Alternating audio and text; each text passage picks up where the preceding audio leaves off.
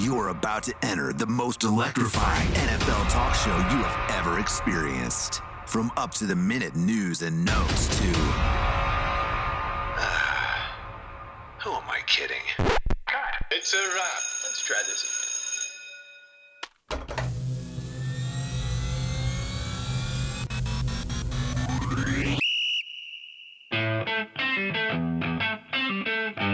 It's the After Further Review podcast with Connor Forrest. Want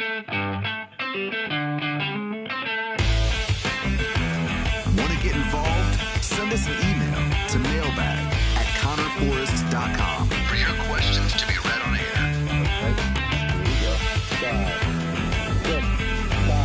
And now, broadcasting from the great Commonwealth of Virginia. All engine running. Liftoff. We have a liftoff. 32 minutes past the hour. Here's your host, Connor Forrest.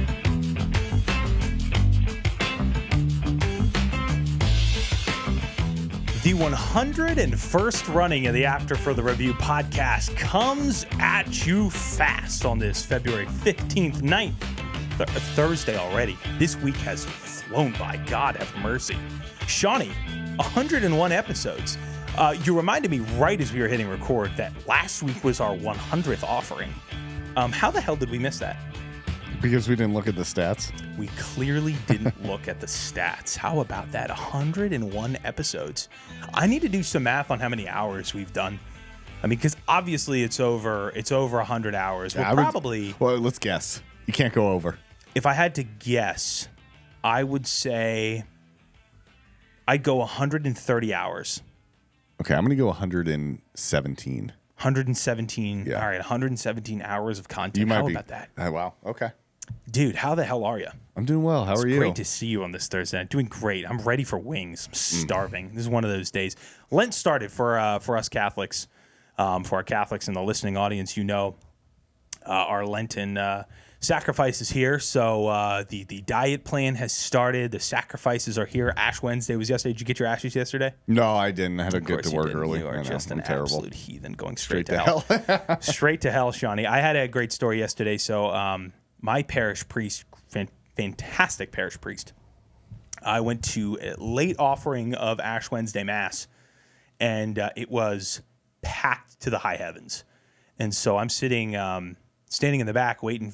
You know how we do this. You scan, looking for spots. Mm-hmm. And, when you see those gaps in the pews that are right, like, you see a spot, you go, oh, there's a gap. It's like right in the middle of the pew, sandwiched between two, 12-person families. And you're like, I can't do that. Because if I need to get up and get a tissue or something, I'm not doing the side swap, side waddle right through the pew during Mass. So the only spot that was open, Johnny, front row, right in the front row. There was nobody in the front row. The judgment zone. Now, I'm actually a front row guy. I like front row. Okay. Now, since we've had Matthew, we're not front row people, as you can imagine, because he likes to start doing the worm, during Mass when it's nice and quiet. So likes doing the Harlem Shake right in the middle of everybody. So I'm sitting up in the front row, and here comes times to do the ashes. So your boy's right, steps up, gets my ashes, does a circle back around move, sits right back down to the pew, and I'm starting to say my prayers. And I feel a hand touch my shoulder, and I look up, and it's our pastor. This is a massive church, by the way, St. Teresa's that I go to here in Ashburn. It's a humongous church. And he puts his hand on my shoulder, and he says, "Hey, I need your help." And I said, "Yeah, what's up?" He goes, "I'm about to do something unprecedented." I said, "Oh boy, what is this?" He goes, "I need you to do the ashes." I said, What? "You need me to distribute ashes? All right, let's do this." So I walk right up with him. Now, I think I'm wearing this outfit. What am I wearing? Like a Reebok shirt, like kind of a sweater, jeans, and these monster size 15 Nike basketball shoes. So I'm not dressed the part whatsoever. But up I went, right up to the altar, got those ashes, and he said, "Hey, come on over here with me. You know what you're doing, right?" I said, "Yeah." He goes, "Remember, you are dust, and to dust you shall return." Sound good? I was like, done. I just stepped up there, bam, started doling out ashes. Wow. So it was a bucket list item for a fellow Catholic, but very eventful, fun Ash Wednesday. But I tell you that to tell you this, the longest story of all time. I'm starving. I'm ready for wings, and tonight we're going to murder them. But before then, we have an episode to get to. I do want to get some, I guess, business out of the way. I picked up on today the fact that a couple of our episodes, most recently 2 weeks ago, but a couple weeks back, I found one in December that didn't get posted. I was in contact. I was on the phone with our hosting platform trying to figure out what the hell was going on. Now, I do not pay a monthly subscription for this platform, so I can't threaten them with anything, and they certainly can't give me back anything. But nonetheless, it looks like we have it figured out. We've got the issue sorted. Because we were publishing them. They just weren't publishing on their end. I don't know how I ended up figuring this out, but it was earlier this morning when I was on our feed doing something, and I tried to check in on the website. I try to update the podcast website. I try to update my personal website. At least every couple days I take a look at it, make sure everything's up to date. And I just noticed that there was an episode missing. I was like, wait a second, I'm pretty sure I published something. And sure, I went back and gave them a call, and I could see there was some sort of issue. So a gentleman on the phone started giving me really long IT terms of servers and data something. So listen, I'm going to stop you right there, fix it, and then we're good. I'll get off the phone, go left. You get off the phone and go right. And my hope is we never speak again. So I think that is rectified. Apologies to everybody out there if you missed us the last couple of weeks. It is not for lack of speaking or lack of trying. Me and Shawnee are here, and we are back. So today is going to be a little bit of a quicker episode because we're just going to focus on the Super Bowl that was. And next week, we are going to bring back the mailbag, which I'm excited about. I love bringing back the mailbag because we haven't done it in a little while. Mm-hmm. So the mailbag will return. We're going to take a trip around the world like we did before and really kind of get a kickoff on the offseason and what's to come because the NFL season is officially in the books. And I would say very confidently the best team in the league won the Super Bowl. Can you give me just an overall, as of right now, before we get into the Super Bowl, Sean, can you give me an overall thought on your satisfaction level of this NFL season? Of this NFL season? That's a good question. You know, when someone says the 2023 season, I'm instantly going to think of injured quarterbacks. Remember how many injured quarterbacks we had? Yeah. I'm going to think of that, but then I'm going to think this was one of the best Super Bowls I've seen. It's a tremendous Super Bowl. And to cap it off with that, I gotta be left happy. I really do too. I think Vegas has proven itself to be a city where if they announce that the Super Bowl every year is going to be in Las Vegas, I would be more than happy. Mm-hmm. They look, I mean, they can host anything. They can host any production of any kind. And they did so very, very well. Yeah, this season of injured quarterbacks, of obviously my team being what they've always been is irrelevant. Like not even like irrelevant is the worst you could be. You could be good, you can be elite, you can be mediocre, you can be bad, and you can be irrelevant. And my team's been irrelevant for way too long. It's really the first time your team has sat in the really bad category for a very long time. Yep. So definitely new for you. But I mean, I think think about, let's just off the top of our heads, obviously the Aaron Rodgers injury week 1, which is brutal, Monday Night Football. Obviously you have like Kirk Cousins leaving just derails the Vikings. Yeah. Deshaun Watson being out. I mean, who knows how good he really was. Joe Burrow being out. I mean, think about more. I mean, Justin Herbert was out for a bit, right? Justin Herbert was out for a little bit. Yeah, I mean, he's always in and out, it seems like. But just a year of really tough injuries on the quarterback front that really did reshape a lot of teams. You had some highs, teams that were really out kicking their coverage this year, like the Texans. Mm-hmm. And you had teams that flamed out desperately, like the Eagles. And you had teams that you thought were going to be better, like the Jaguars, and never really panned out, like the Chargers. You thought, we're finally going to make some sort of push, and they never did. Do we have 2 midseason coaching fires with Frank Reich and Josh McDaniels with the Raiders and the Panthers? That sounds right, yeah. So it was eventful. It was eventful to say the least. You had Cinderella runs like the Lions. So over the course of the next few weeks, there's so many things to break down. And by the way, we're a couple weeks away from the Combine. And the draft is, I mean, literally, Sean, we're talking about March here. We're at the 15th of February. When you are going to be listening to this, it will be the 16th. But as we record, we're 2 weeks away from the end of February, which, we're talking the lesser part of 2 months until the draft, which is absurd. So we have so many trees to swing our axes at in the weeks to come. But next week, we're going to bring back the mailbag. So on Instagram, on Facebook, on Twitter, all of them, and especially our old classic way you heard in the intro, emailing mailbag@connorforce.com. We're going to get your questions. We're going to get them read, and we're going to have some fun with it. Am I missing anything, Sean, before we jump into Super Bowl recap? I don't think so, no.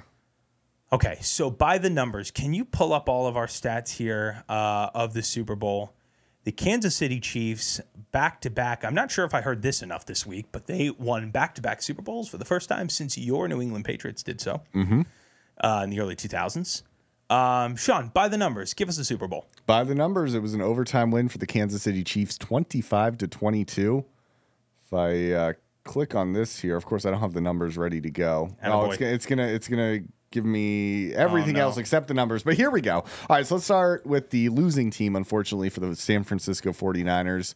You had Brock Purdy, the quarterback, going 23 of 38, 255 yards, 1 touchdown, no interceptions. Juwan Jennings, he had that touchdown throw to Christian McCaffrey. He looked pretty good there. So he's technically 1 for 121 yards and a touchdown. McCaffrey on the ground, 22 carries, 80 yards, averaging just 3.6, no touchdowns. Deebo Samuel ran the ball 3 times, had a little bit of an injury scare. I think in the third quarter it was. He carried the ball 3 times, 8 yards.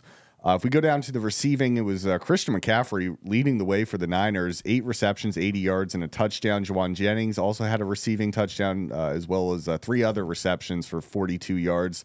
Deebo Samuel didn't have a great game, 3 receptions, just 33 yards. And then he was dealing with injuries, too. He was dealing with injuries. The really bad one was George Kittle, 2 receptions, 4 yards, no touchdowns. If we go over to the victory team, that would be the Kansas City Chiefs. Pat Mahomes, 36 of 46, 333 yards, 2 touchdowns. Did have that early interception, which was a really bad throw. Mahomes, when he needed to, he used his legs. 9 carries, 66 yards, 7.3 average. Yep, he did lead the team. Pacheco, just 59 yards on 18 carries. If we go down to receiving, Travis Kelce, 9 receptions, 93 yards, no touchdowns, though. You would not have believed that at halftime, by the way, that was going to be his final stat line. Really, slow first quarter. First half, rather. So seeing him in the stat box like that just shows how big of a second half he had. Yeah, Mecole Hardman, he had the game-winning touchdown, as well as 2 other receptions throughout the game, 57 yards. And then Rashid Rice, the rookie star, now Super Bowl champion, 6 receptions, 39 yards, no touchdowns there. Valdez-Scantling did catch a touchdown for the Chiefs and had 20 yards through the air. Yeah, where do you want to go with this? Do you want to just? I know you had a bit of a list. Yeah, I have a list of 10 takeaways, 10 talking points from the Super Bowl, and I know I'm missing a whole bunch because there's 100 million of them to go through. But I have a top 10 that I want to go through. Just kind of summing up this Super Bowl. So we'll tidy up the missing pieces at the end. But let's start at number 10. I have number 10 that this is the Chiefs' most impressive Super Bowl, hands down. It's not close. Patrick Mahomes went on the road. Essentially, I know the Super Bowl is a neutral site, but let's say, they're on the road. They're traveling 3 times and won 3 times. Played at home against the Dolphins in brutally cold conditions and found a way to win. And I really do believe that if you were to tell me, which I believe there's a clip in the podcast somewhere of me saying this, but if you were to tell me to rank the teams from best to worst in the AFC in terms of odds to win a Super Bowl going into the playoffs, I would have said the Bills won, or it was the Ravens 1, the Bills 2, the Dolphins 3. I know the Dolphins, I was a little higher on their ability you were to maybe high step on them. up on it. And then the Chiefs 4. Okay. Because I just didn't really see this Chiefs team doing it. For every reason that it makes the Super Bowl that much more impressive. They beat the Dolphins at home. They go on the road in Buffalo in that environment and beat Buffalo in a really strong way, made a big statement, and then completely broke the Ravens. Yeah. Won on the road, won their title game, into the Super Bowl, to then beat the 49ers, who were the best team in the NFC. Is not enough credit given to the defense, do you think, for Kansas City? Their secondary is the best secondary in football. How good is that secondary? I mean, you just read the stat line for George Kittle. Yeah. I mean, seriously, you read the stat line for Deebo Samuel? Yeah. I mean, think about this. Honest question.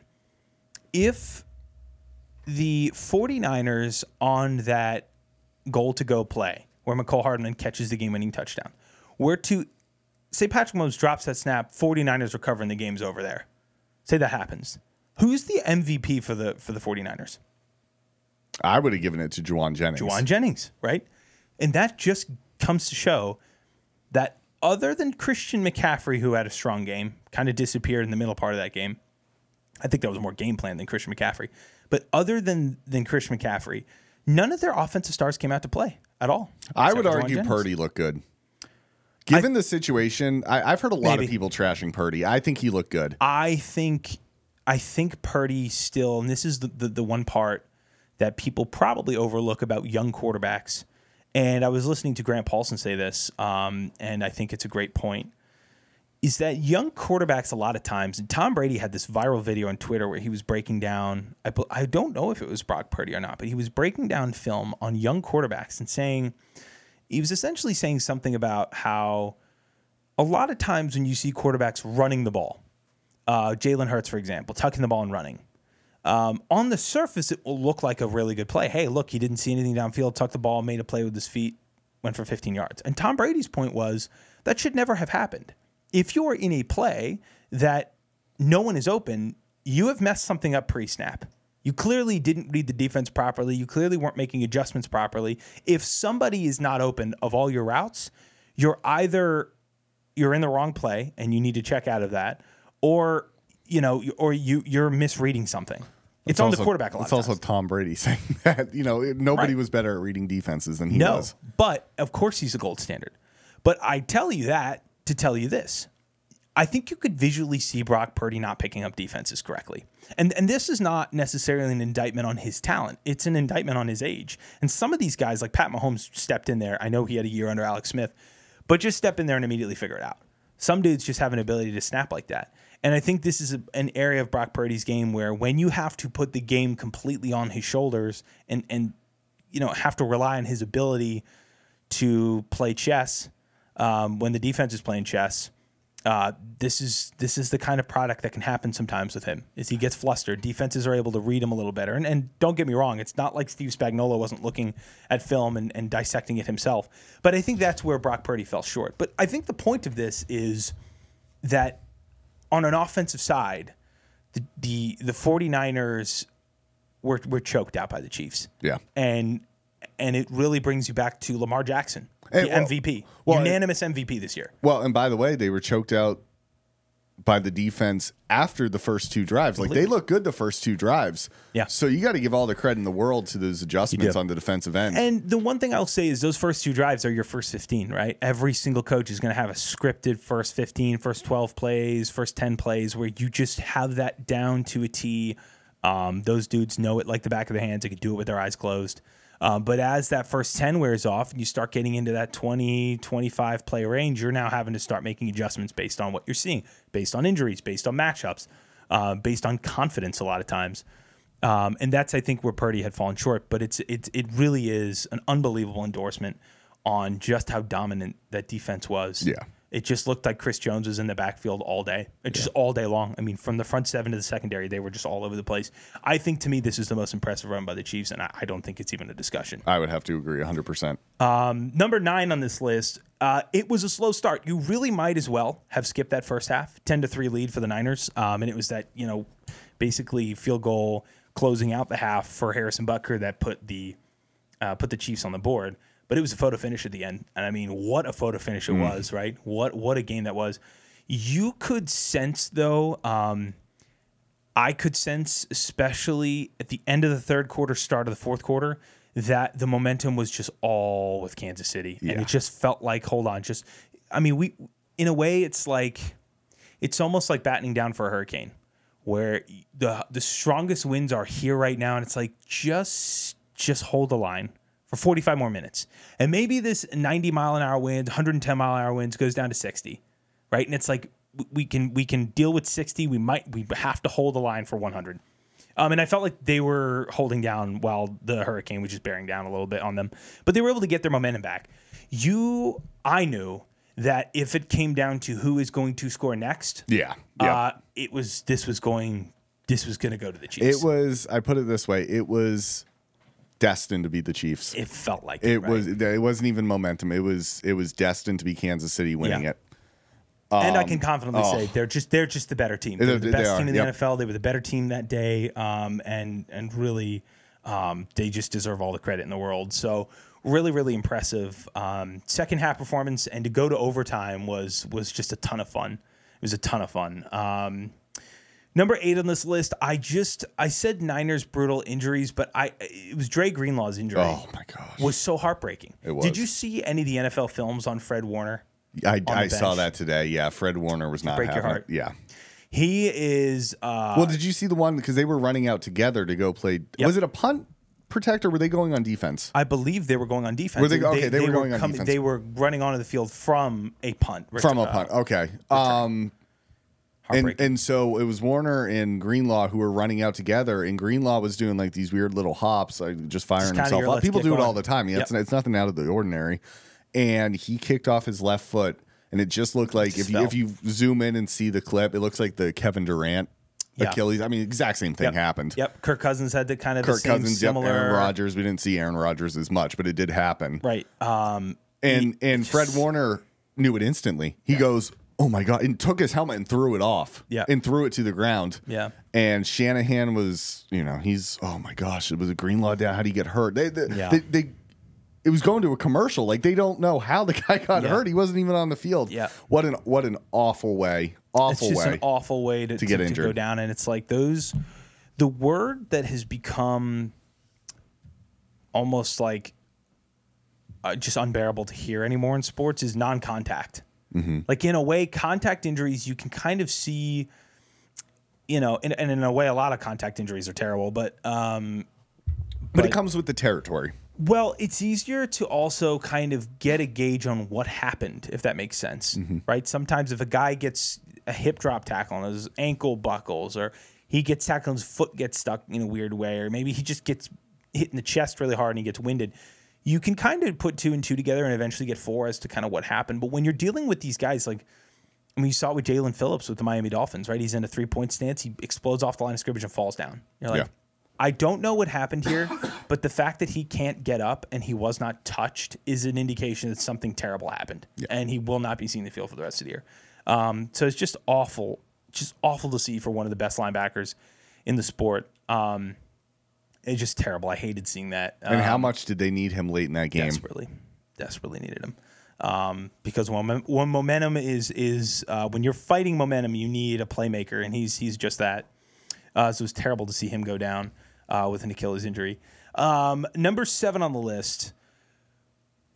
I have 2 controversial takes that people will not like rule-wise, but I don't care. Okay, let's hear them. I don't like the new overtime rule. Okay. I'm sorry. It should be sudden death. You flip a coin, you get the ball first, or you don't. Make it happen. I don't care if it's unfair. It's what it is. Is hockey fair? Where you go into overtime and it's a sudden death? How many times have we watched a hockey game where a dude is winding up from the top of the point, makes a shot, hits off a skate, hits off a shoulder, goes 5-hole, and the game's over. And everything you worked for is just over. And it's like, well, it doesn't matter at this point, right? There's 2 rules I controversially just don't like. I don't need we need a chance to score too.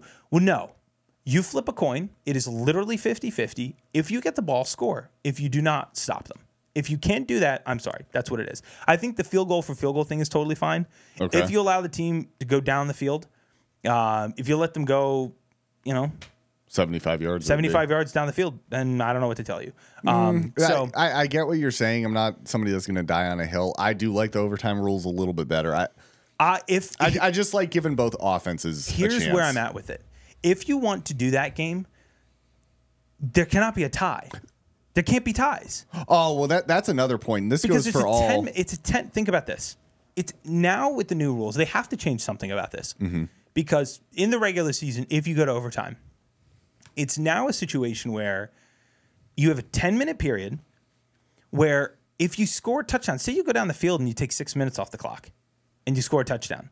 Okay, now you have the lead. Now the other team goes down the field in 3.5 minutes and scores a touchdown. Well, then now this is inevitably going to be a tie because now you might be under a minute and a half left to go, and now it's going to be a tie. Like, I want sudden death. I want it over. And in a way, whether it's fair or not fair. It goes to sudden death after that. No, it does in the playoffs. In the regular season, it's just tie. And I hate that.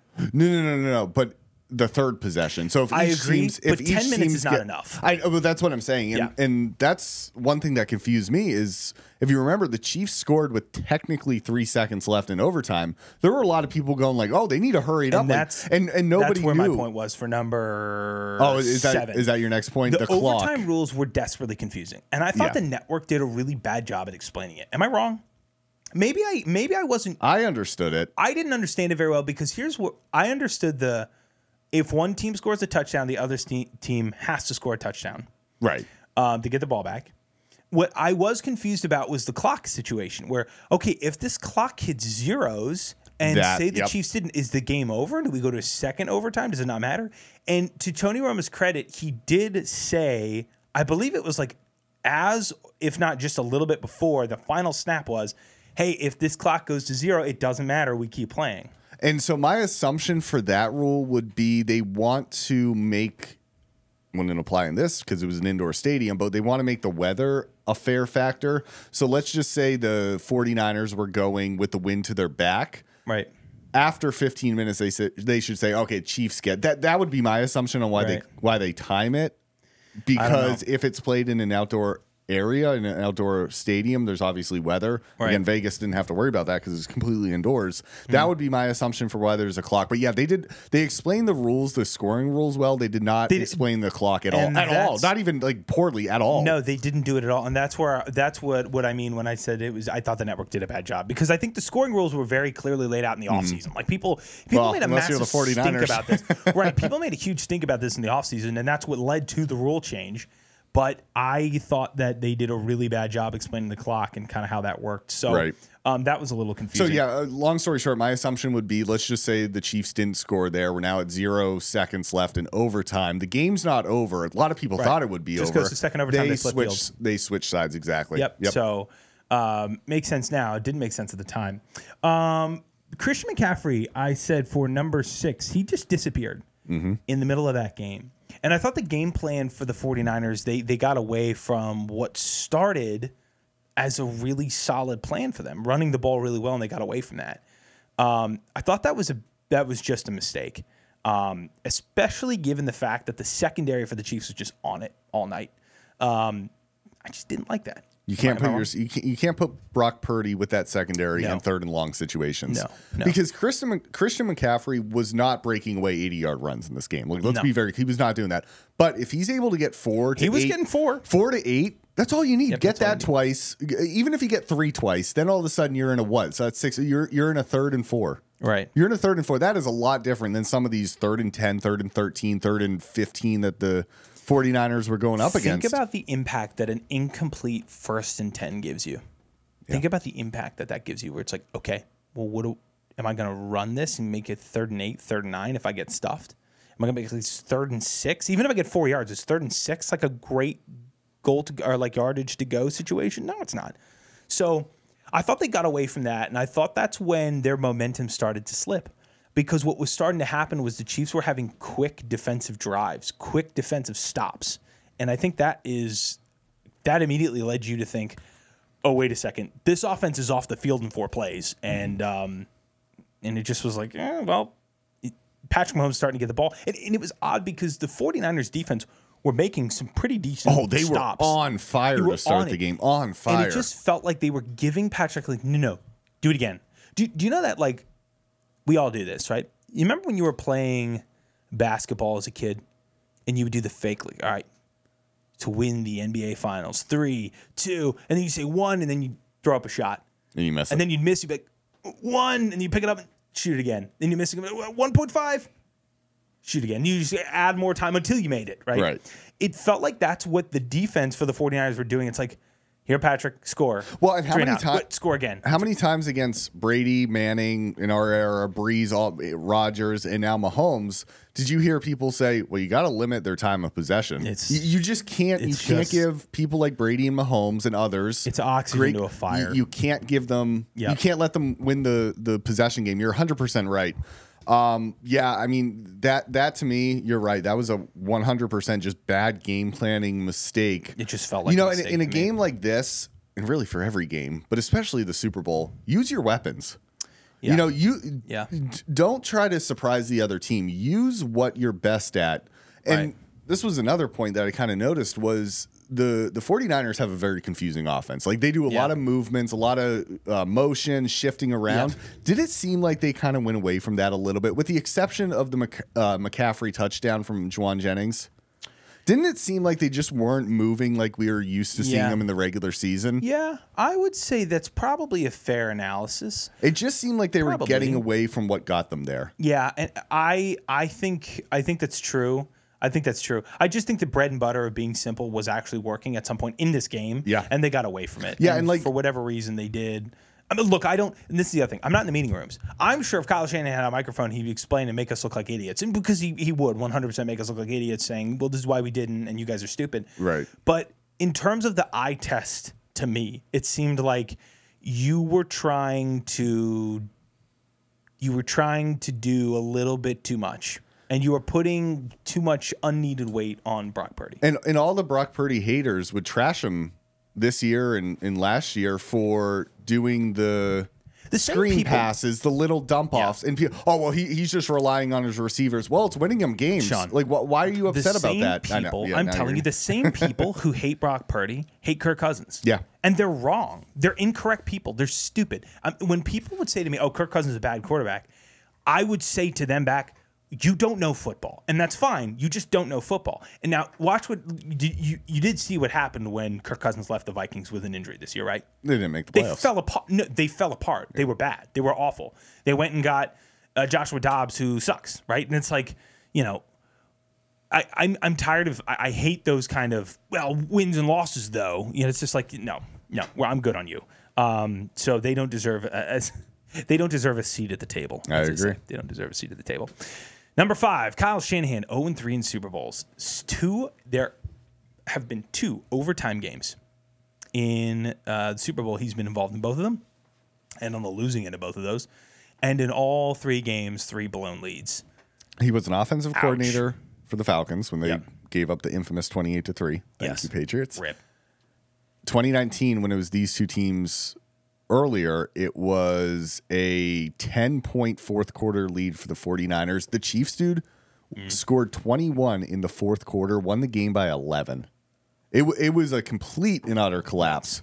You could understand, like, down by 10, maybe I lose by 4, maybe I lose by 3. No, it's a solid piss down their That legs. was just, exactly, that was just awful. Same thing here. So my question to you is this a concerning trend for Shanahan? I know you love the Shanahans. I do love the Shanahans. I think they're tremendous. They just build fantastic teams. I would say no, because on the other side of the coin is Patrick Mahomes, who is currently on pace to do things we've never seen before. So do I think this is an indictment on Shanahan? No, actually. I just think his time's not now.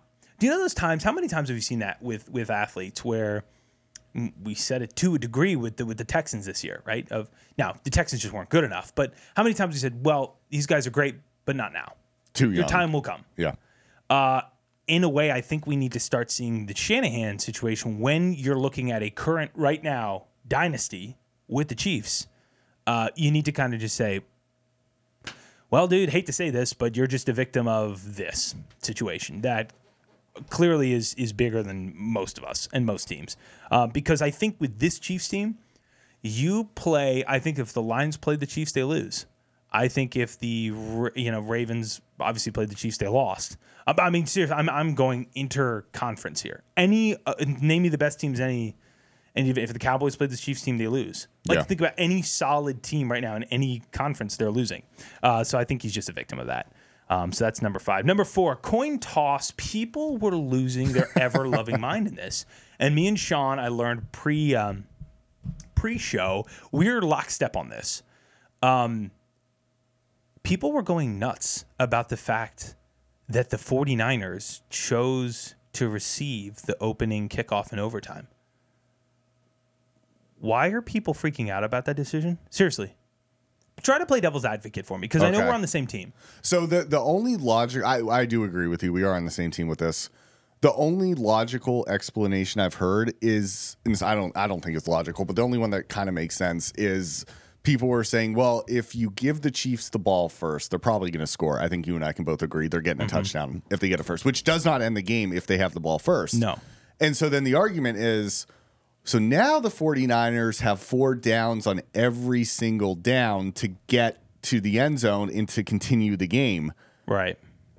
That's the only logical one I've heard. But Tony Romo, of all people, had the best point. He said the 49ers just got off the field defensively from what, an 11-play drive. By the way, an exhausting drive, like where you had to hold the line from Patrick Mahomes being at the 12-yard line to score a touchdown. To score the touchdown, just outrun, win the Super Bowl in regulation. Your defense is exhausted. Yeah, completely. Mentally and physically. Don't put them back on the field immediately. Yeah. I know there's a little media timeout and the coin toss and all that stuff, but let them breathe. Understand that, yes, if I'm the 49ers, I would ideally like 4 downs every drive instead of having to make the decision between punt or a field goal, which they ended up doing, or whatever it may be. But I just think you got to rest your defense because Mahomes was on fire. Yeah, the only logical thing that I heard that I could say, yeah, I see that, was that it's the same thing in, I like using hockey references. Mm-hmm. It's the same thing in hockey when they say in shootout you want to shoot second. You never want to shoot first in a shootout because you want to know what you got to do, right? You want to know what you got to do. So I can understand that. But where I think receiving it was a totally fine decision, and I think looking back on it, we can do hindsight's 20/20, but I thought it was a good decision then. I'll stand by it now. I agree. And the reason is because if you get the ball there, okay, and you give your defense a break, which is a really big deal. You don't want to send your defense out there huffing and puffing and Patrick Mahomes go out there and just do what keep the momentum going. You go down there and try to set the tone. You try to punch him in the face. And for the record, they kind of did. They went down and scored that field goal, right? So they did get on the board. But Kyle Shanahan said this postgame, and I thought it was correct. If you go down there and score a touchdown there, which unfortunately they didn't, but if they go down and score a touchdown, and the Chiefs go down and score a touchdown, it is now sudden death, and you have the ball in your hands, and you need a field goal to win it. So you got control of the game there. You're just betting on scoring a touchdown first. Yeah. And quite frankly, it's not like it would have made a difference because if Patrick Mahomes got the ball first or second, he was scoring a touchdown. He was great, exactly. It just didn't. And I think at that point, he made the bet, and I think he was correct in saying this, of if Patrick gets the ball, he's going to score a touchdown. I would rather do this now. I'd rather go down and punch them in the face now and do it now. And I think I thought it was the right decision then. I think it's probably the right decision now. I 100% agree. Just don't get all the screaming. What'd you think of Usher, number 3? I liked Usher. I thought it was good. I did too. I don't really have many opinions on this. I didn't know many of the songs. Oddly enough, it was weird because Usher is way more of our generation guy. My brother in high school is a junior, rising senior, and he'll say all sorts of artists who I've heard of and passed them. I'm just not. Usher is in that hip hop range of 2007, 8, 9, like that kind of range. We grew up. The Chris Brown's kind of era, yeah. Oh yeah, you had those random guys like the Sean Kingstons. Sean, we're way too big. Oh Lord have mercy. Do we remember all those guys? I thought he was good. Like I thought he was fun. I thought his dancing was fun. He's continued the streak for some reason of halftime show performers who love to take their shirt off. Not quite sure why, but that's okay. He's got a good set of abs, good attractive dude. I thought he was fun. I didn't think it stood out, but I thought it was fun. Prediction for next year. I don't really know what direction the NFL is going to go because I don't know actually. I think they would have loved to rope in Taylor Swift. They're just not going to do that. So I think they offered and she declined. She declined. She's still there. Yeah, she was still there. A lot less stressful. But but I don't know what they'll do. I really don't. Maybe we have a just make a prediction. You're a music guy. Come on. I'm a music guy. Here's where I'm a little concerned about the direction the NFL is going. I don't know if we're going to have a band again. Do you think we'll have a band, or do you think it's just going to be individual singers? Performers? Yeah. I'm a little concerned about that because I know recently we did have Maroon 5. A One Republic halftime show. That would be great. I love One Republic. I've seen them live happen. I don't think that's going to happen.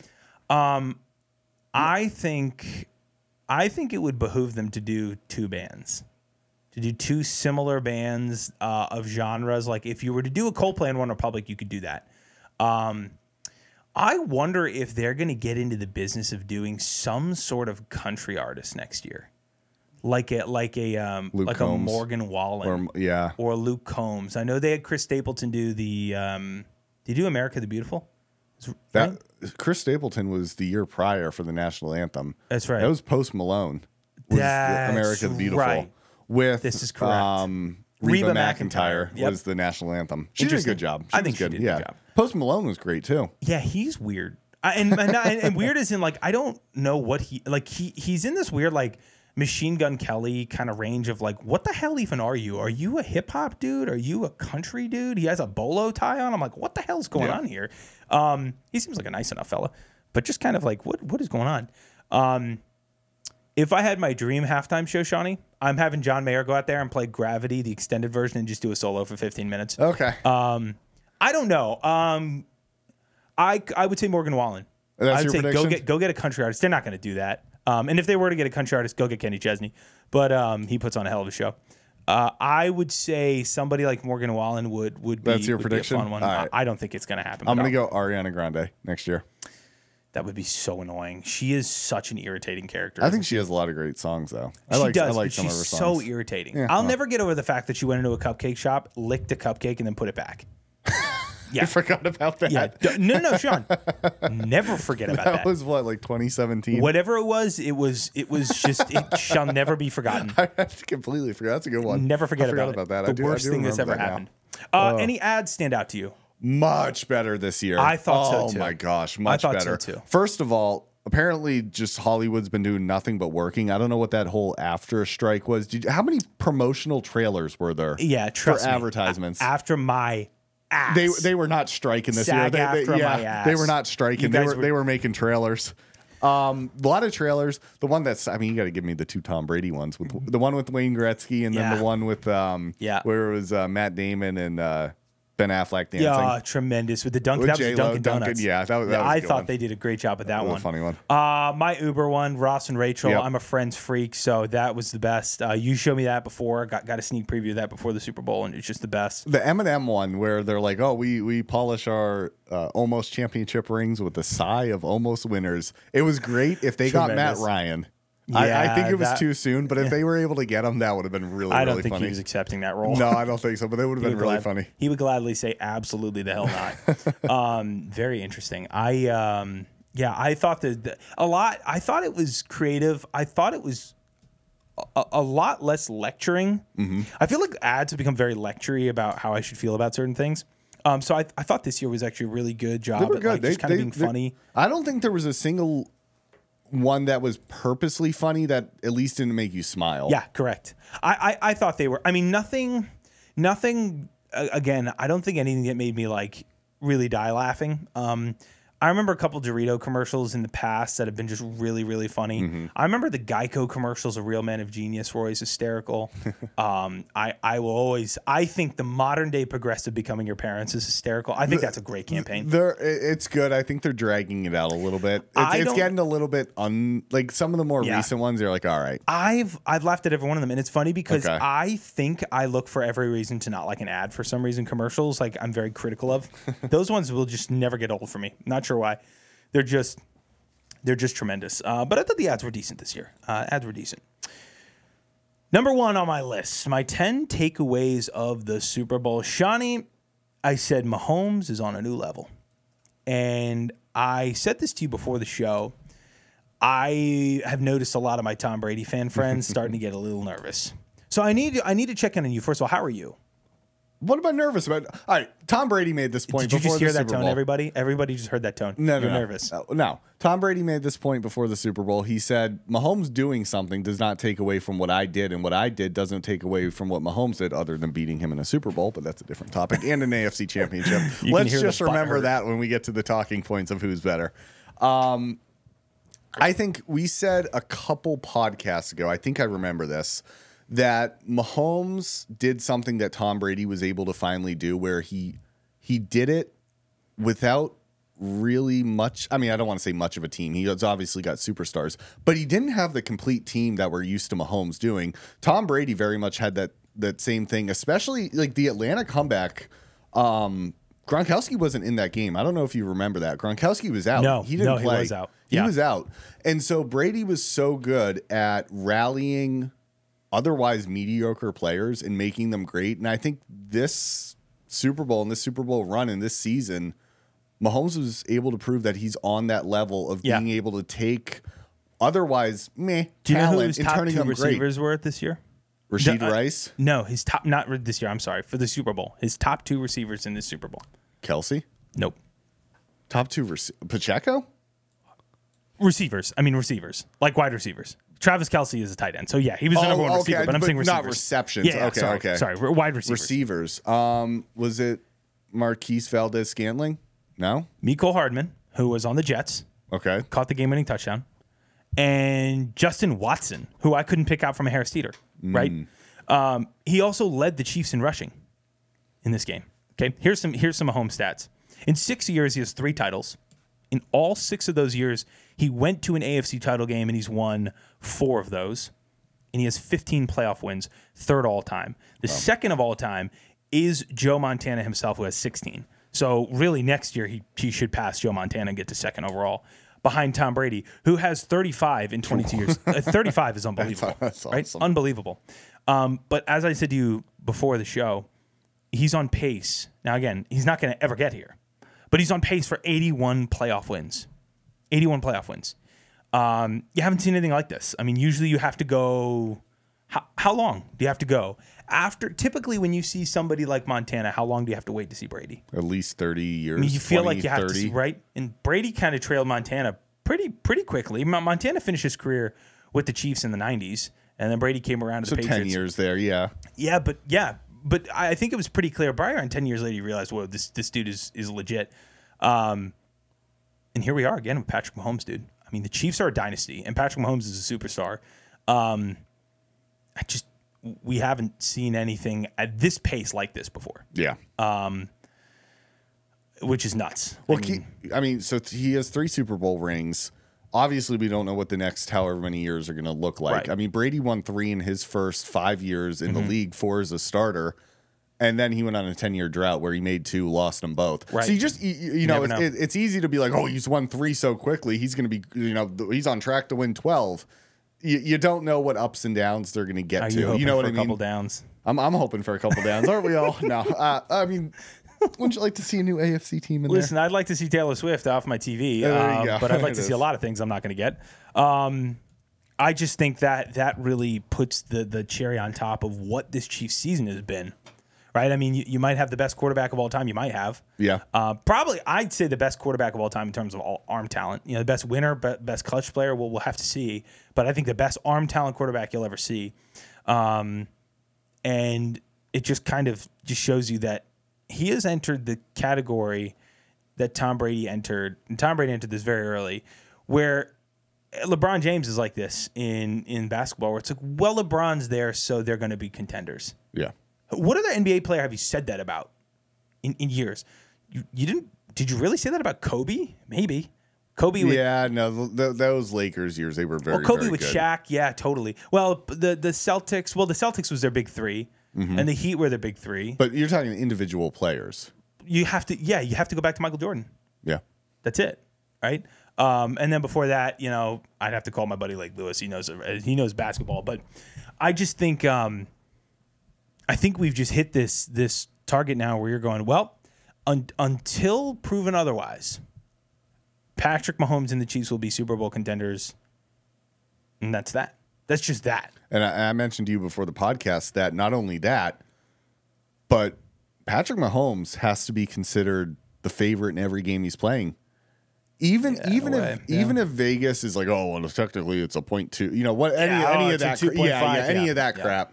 You got to consider Mahomes the favorite. He just has the ability to win games.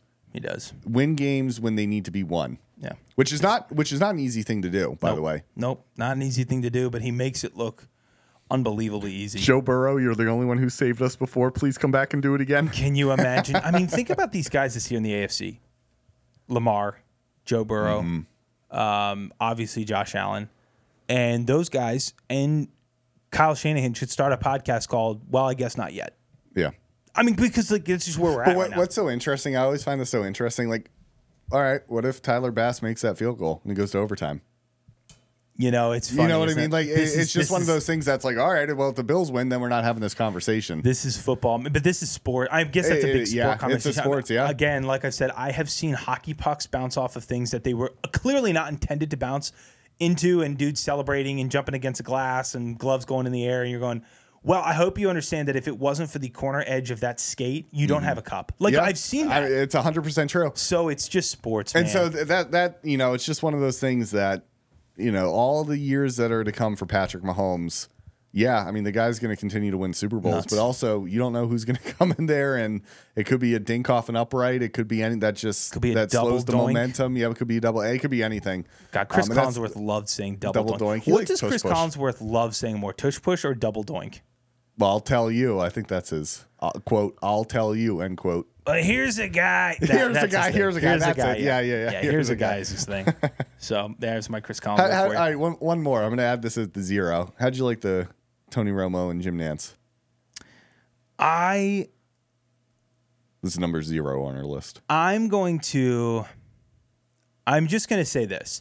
I think Tony Romo has to be one of the most likable people on the planet. I think if there was anyone if I could just invite somebody over for dinner right now, he would be on the list. I love Tony Romo. I think he's such a good dude.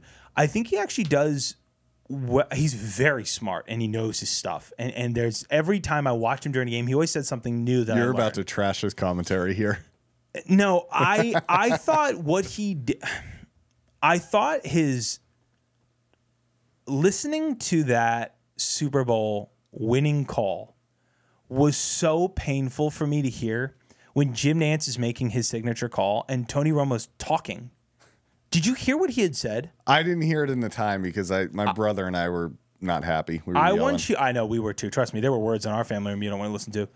But he literally was talking. He's like, oh, there's the Super Bowl.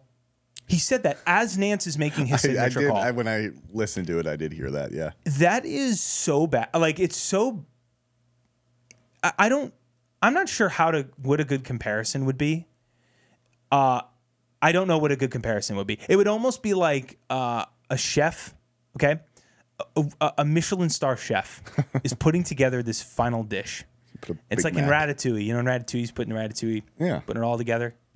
You know, puts a garnish around, drizzles a sauce, puts a little basil right on top. It's this beautiful, pristine piece of art. And then I'd come and put easy cheese all over it. Spray cheese all over it. It's what he did. It just felt like, oh, you just put spray can cheese over my Chilean sea bass. Well, I'm gonna have to kill you. I honestly thought he was bad. I thought Romo was bad. I think Nantz is good. I like Jim Nantz too. I prefer Tirico. I think I prefer Buck. I'm not sure. I don't think Nantz is there for me. I think him with the Masters is about as good of a golf voice as you have. But yeah, I thought Romo was bad again. Okay. And it just drives me nuts because in a way, I think the only feeling you should be left with the color commentator is either you didn't really notice him or he was good. If he detracts, that's a problem. Because for networks, right? For example, like a network, the whole money is in your play-by-play guy. And your color guy is supposed to be. I mean, Charles Davis is great. No, do you not like Charles Davis? I don't like Charles Davis one bit. I don't understand that whatsoever. Really? You've never heard that from anybody else? Never in my life. Okay. I mean, I went golfing with the play-by-play voice for the Wizards. He used to work with Charles Davis. I'm not. No. But like he's his preparation, the way he does, like and it plays out. I think he's tremendous. Greg Olson. Greg Olson's Greg Olson's an all-star. He's a 10. Yeah. He's a 10. I love Greg Olson. He got and fired. I think Tony. Well, he kind of was not fired. I know. He had his hand held and just walked out the door like, "Hey, man, we'll send you down." Tom to the Brady's C team. coming. So bye. Yeah, I enjoy calling the Jaguars and Browns. Where's he going? He's staying with Fox. I think he's just going down a team. So is he with Joe Davis now? I don't know. That's a good question. I have to look into that. But bottom line, I think Tony Romo's weird vocal, yeah, Jim, that's always annoying. That's always been annoying. But I thought and I think it was a network problem. The lack of being clear on the overtime rules was a big thing. I think he got really excited about guessing plays and predicting plays. That's not your job. Your job is not to predict a play. Your job is to tell me what's happening, why it happened, and some things to look for. 2018 AFC Championship, he did predict a lot of plays 100% correctly. Totally. But I think he got really excited about that and has just overdone that now at this point, because there was a couple times during the Super Bowl, he was like, well, here's what they're doing. And he would draw it, and they would just do the opposite. And you're like, well, just don't do that, right? Don't do that. Like, maybe just let it happen, and then tell me why it happened. Because I'm a mouth breather. A lot of these people watching are dullards. They don't know what they're doing. They don't know what they're watching. So if you were to tell them make up crap after a play, 98% of the population is going to believe you. Just do that. But when you draw a post route and then the dude does a stop route, it's like, I think now everyone can see what that was. Yeah. So I didn't think it was tremendously good. Anything else? Am I missing anything else? Trying to think. You never got to Travis Kelce shoving Reed. I'm going to get into that because okay. we're going to have to get into that next episode because that was upsetting. All I'm going to say is, do you think Chris Cooley would do that to Joe Gibbs? Do I think any other tight end would do that to anybody? Would Rob Gronkowski have done that to Bill Belichick? It's what would Belichick have done if Rob Gronkowski did that? You know what? I guess we're getting into this right now. Screw next episode. There's no more. Sean. 101 is it? I was so aggravated watching that, and it stuck with me because the thing that was amazing is that when they won, it just went away. And you knew it would go away. If the Chiefs win the Super Bowl, they're all going to be hugging and loving each other and blah, blah, blah. Mm-hmm. And when they're asked about it, we're just passionate. Travis cares about the game. If they lost, there would be some stuff. And there would be some stuff coming out. That reaction, that visceral anger reaction, does not come from somebody who has a professional mental ability to disseminate information in his head and act like an adult. Yeah. I couldn't. Chris Cooley does that to Joe Gibbs. Chris Samuels is jumping him. Like, Rob Gronkowski does that to Bill Belichick. He's benched. But what happens before he gets benched? Who hits him? Like, seriously. Everybody. Who uppercuts him? Yeah. Can you imagine? I just thought that was so ridiculous, and it's such a lack of professionalism and realizing that your coach has a role, dude. And whether you like it or not, one of the things we were instilled at a very young age when I played flag football was don't run your mouth to the official. Mm-hmm. Don't do it. And if you do, your coach might not come after you. Your players might not come after you. The other officials might not even come after you. Your parents. Your dad, my dad, will come over to you and meet you on the sideline. And by on the sideline, I mean on the field and drag you off by your ear. Right? There is a pecking order at times where you realize where your place is. And understanding on a national stage. And this is the other part that comes with being a professional. We say this about, when you're playing in the World Series, you're in the All-Star game. There's cameras and microphones everywhere, right? What are you doing? There's a reason. Do you know that there's a reason why that audio has not come out?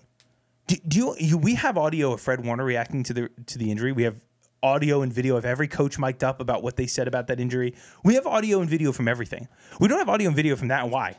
Because it's bad. Because it's bad. Because he didn't say, hey, Andy, can I please get the ball? Please, Brady, please, I'll run a good route. He didn't say that. Or, hey, Andy, I'm frustrated. I want the ball. I'm over watching adults that are compensated enough, respected enough, and on a stage enough to act like adults, and they just don't do it. So I have a couple first questions for you. If the Chiefs were to fine him just within the organization, do they have to disclose that? No. Not at all. They don't. So, okay, so they could have. Because you can say conduct detrimental to what? To my contract. Oh, well, what's in your contract? I don't know. Who cares? It's disclosed. You can say conduct detrimental. But no, I'm saying, like, all right, theoretically, they fine him $500,000. Does ESPN Are they under some NFL contract No. where they have to tell the media No. we find a player? Okay. Well, okay. So you're saying team reporting fines? That's what I'm saying. Yeah. Does a team I don't know. have to I'd report have to look into that. Okay, That's a really good question. Because my thing is, if they don't have to, I would assume he's getting some sort of text my boss penalty. about that. He's getting some sort of penalty in the building if that happens. But they don't want it getting out because, like you said, they're playing it as, oh, cool. Well, it's just they it's won one the of those Super Bowl, things. so no one cares, right? It Nobody doesn't cares. matter. But I'm under the impression that something has to be done. I mean, to me, that's worth $500,000. And for people who are saying he's passionate, why do you care? It's not that big of a deal. No. You are setting a cultural tone where if you can go up to your coach and essentially hit your coach, like, what are we doing? Like, what in the world are we doing? It's just nuts, man. I'm completely and utterly over. I'm completely and utterly over the Chiefs. I don't know why they've been frustrating me so much this year, but like I didn't necessarily have an issue with Travis Kelce until he's just become insufferable. Yeah. And it's just so frustrating because I'm sure he's a great dude if you run into him. I'm sure his brother's podcast is really fun to watch and blah, blah, blah. It just, in moments where you have to be an adult, just be an adult, please. Here's the point I'll make, the last point I'll make, and it's kind of a question for you.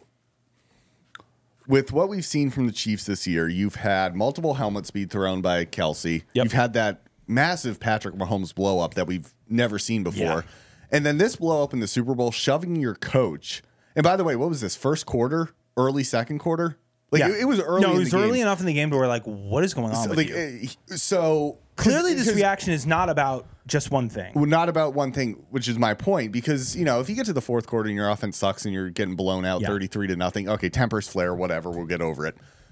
But for this to happen early in the game, I'm wondering if just in the locker room, players just don't like each other. And you know how when you don't have a coworker that you like, you might start getting annoyed by 4 o'clock for the first month, and then it's 3 o'clock, and then it's by lunch you're annoyed with them. And at some point, you just show up to work annoyed, and when you're done with work, you're still annoyed. Like you just don't want to. You don't want to deal with them at all. Is this the same situation where there are people in the locker room that just don't like each other, and they take the field angry at it, and it comes out in ways like this, or Mahomes freaking out, or Travis Kelce throwing his helmet multiple times this year. Yeah. Or Mahomes screaming at Rashid Rice in the Super Bowl. You remember that over not continuing a route into the end zone.